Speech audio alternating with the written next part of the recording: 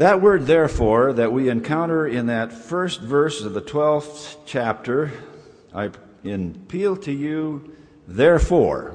Therefore what? Why? One has to go back into that 11th chapter and find out what the therefore is all about. And this is what it's all about.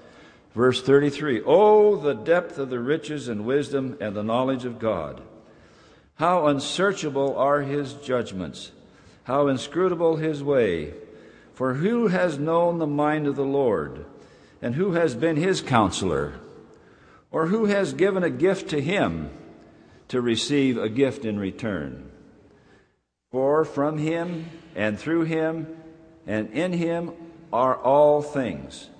To him be glory forever. To God be glory forever."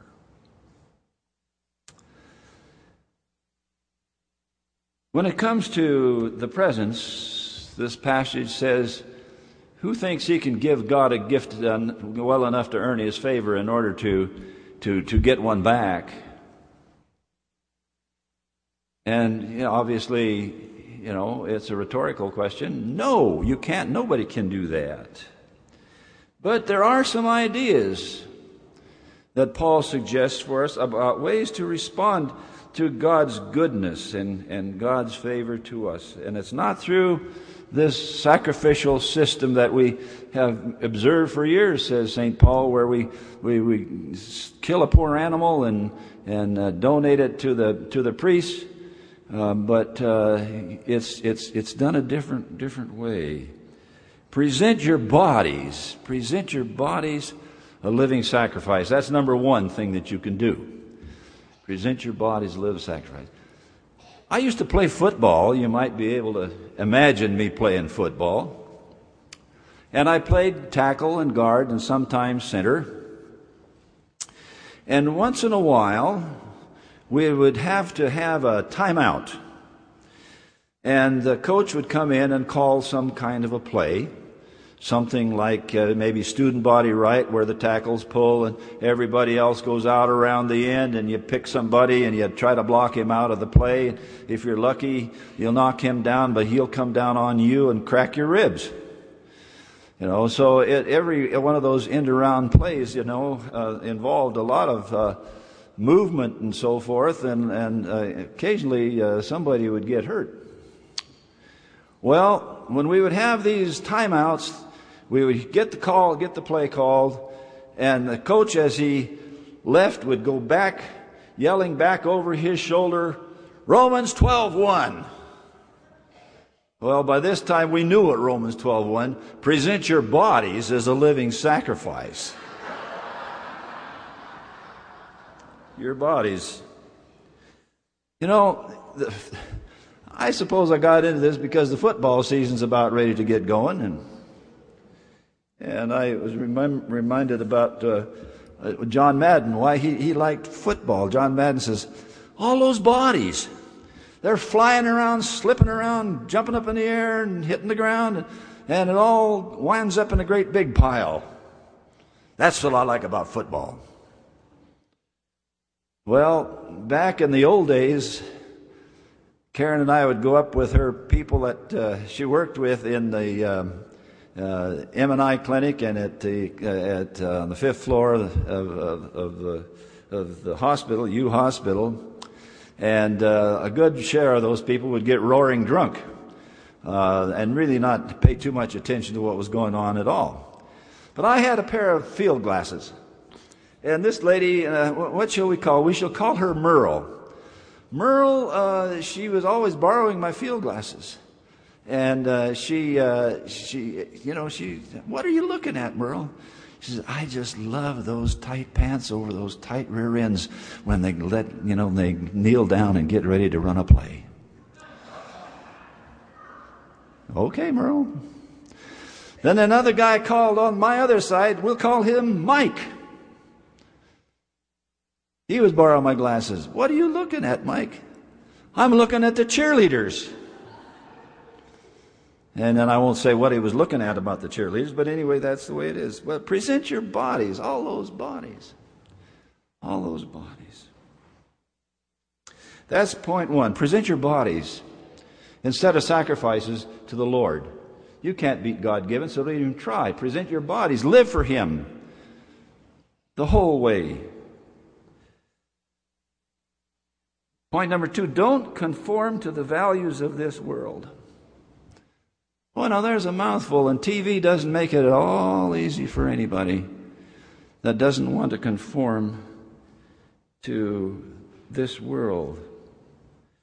They have all kinds of means of rolling it out there for you to want you to buy this, do that, go here, go there. Till you realize, people lose their lives conforming to others in the world around them. You know them, and so do I. But change your mind about some things. Do not be conformed to this world, but be transformed by the renewing of your minds. Well, you can say to yourself, well, I'm about 74 years old, and I've got my mind made up. Well, that might not be quite the case. I think we can all stand to change the way we think about some things. Principally, the way in which we think about ourselves. How do you think about yourselves? I submit to you that some kind of change within our own being, within our own mind, is so basic to the change of our life and our circumstances and our relationships and so on. Change how you're thinking about yourself, and maybe you can change the way you feel about your neighbor. The third thing he talks about here is practice humility,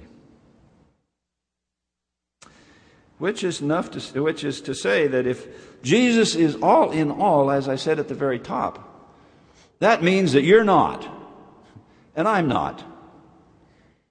And that ought to be the source of our humility. We are all humble before God, regardless of our station.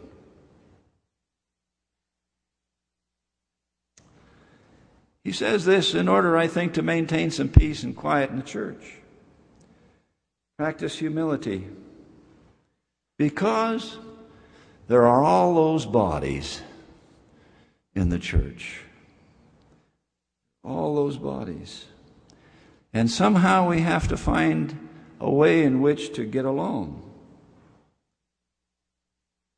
And if, in fact, we do not think of ourselves more highly than we ought, we might find ourselves getting along a little bit better.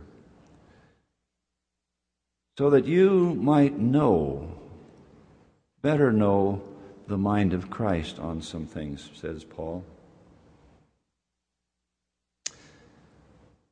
We have to get along. And then he says number 4 in gift ideas, let love be genuine. Let love be genuine. Here again, I want to go back to, Hollywood or someplace like that where you've got Zsa Zsa Gabor. And she said that I collect houses.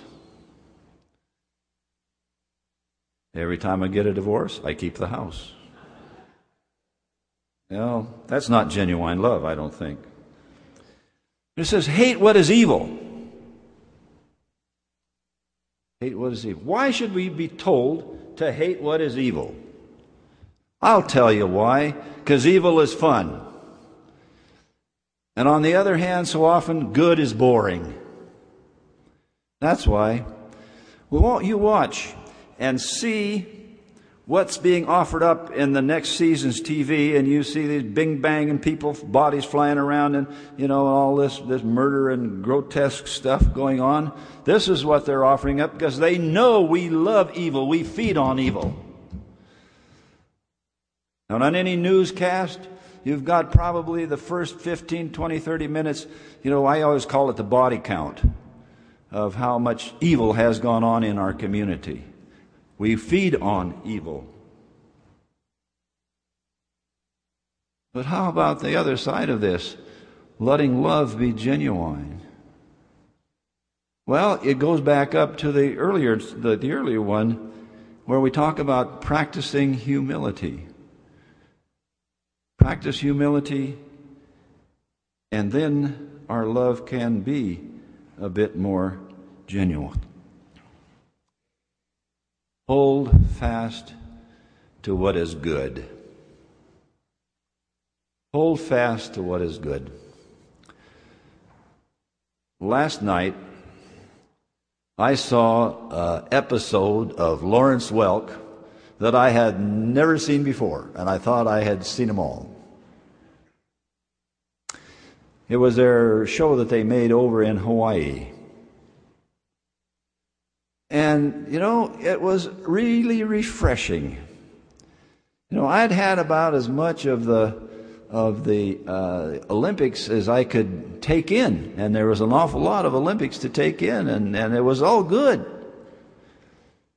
But to change channels and to go and listen to some good music for a change, and hear some lyrics that made some sense, and talked about love, and talked about caring, and so forth. Hold fast to what is good, and hate what is evil. Now, evil dresses itself up in all kinds of finery and all kinds of things like that make it enticing. Everybody's doing it. But the Christian is advised to, if you're serious and you regard Jesus as all in all, and you want to do something for Jesus, then present your bodies holy and acceptable unto God. Well, conclusion. I submit to you also that there's a lot of room for repentance around here. I would suggest about every third person in this along the pew that you're sitting in needs to repent. Maybe there's more than that along that pew that needs to repent. We need to change our mind about some things. Well, I kind of leave that up to you. But when it comes to the matter of pleasing the Lord Jesus Christ, we can't give him anything because he has it all. But we can present our bodies to him, our lives to him.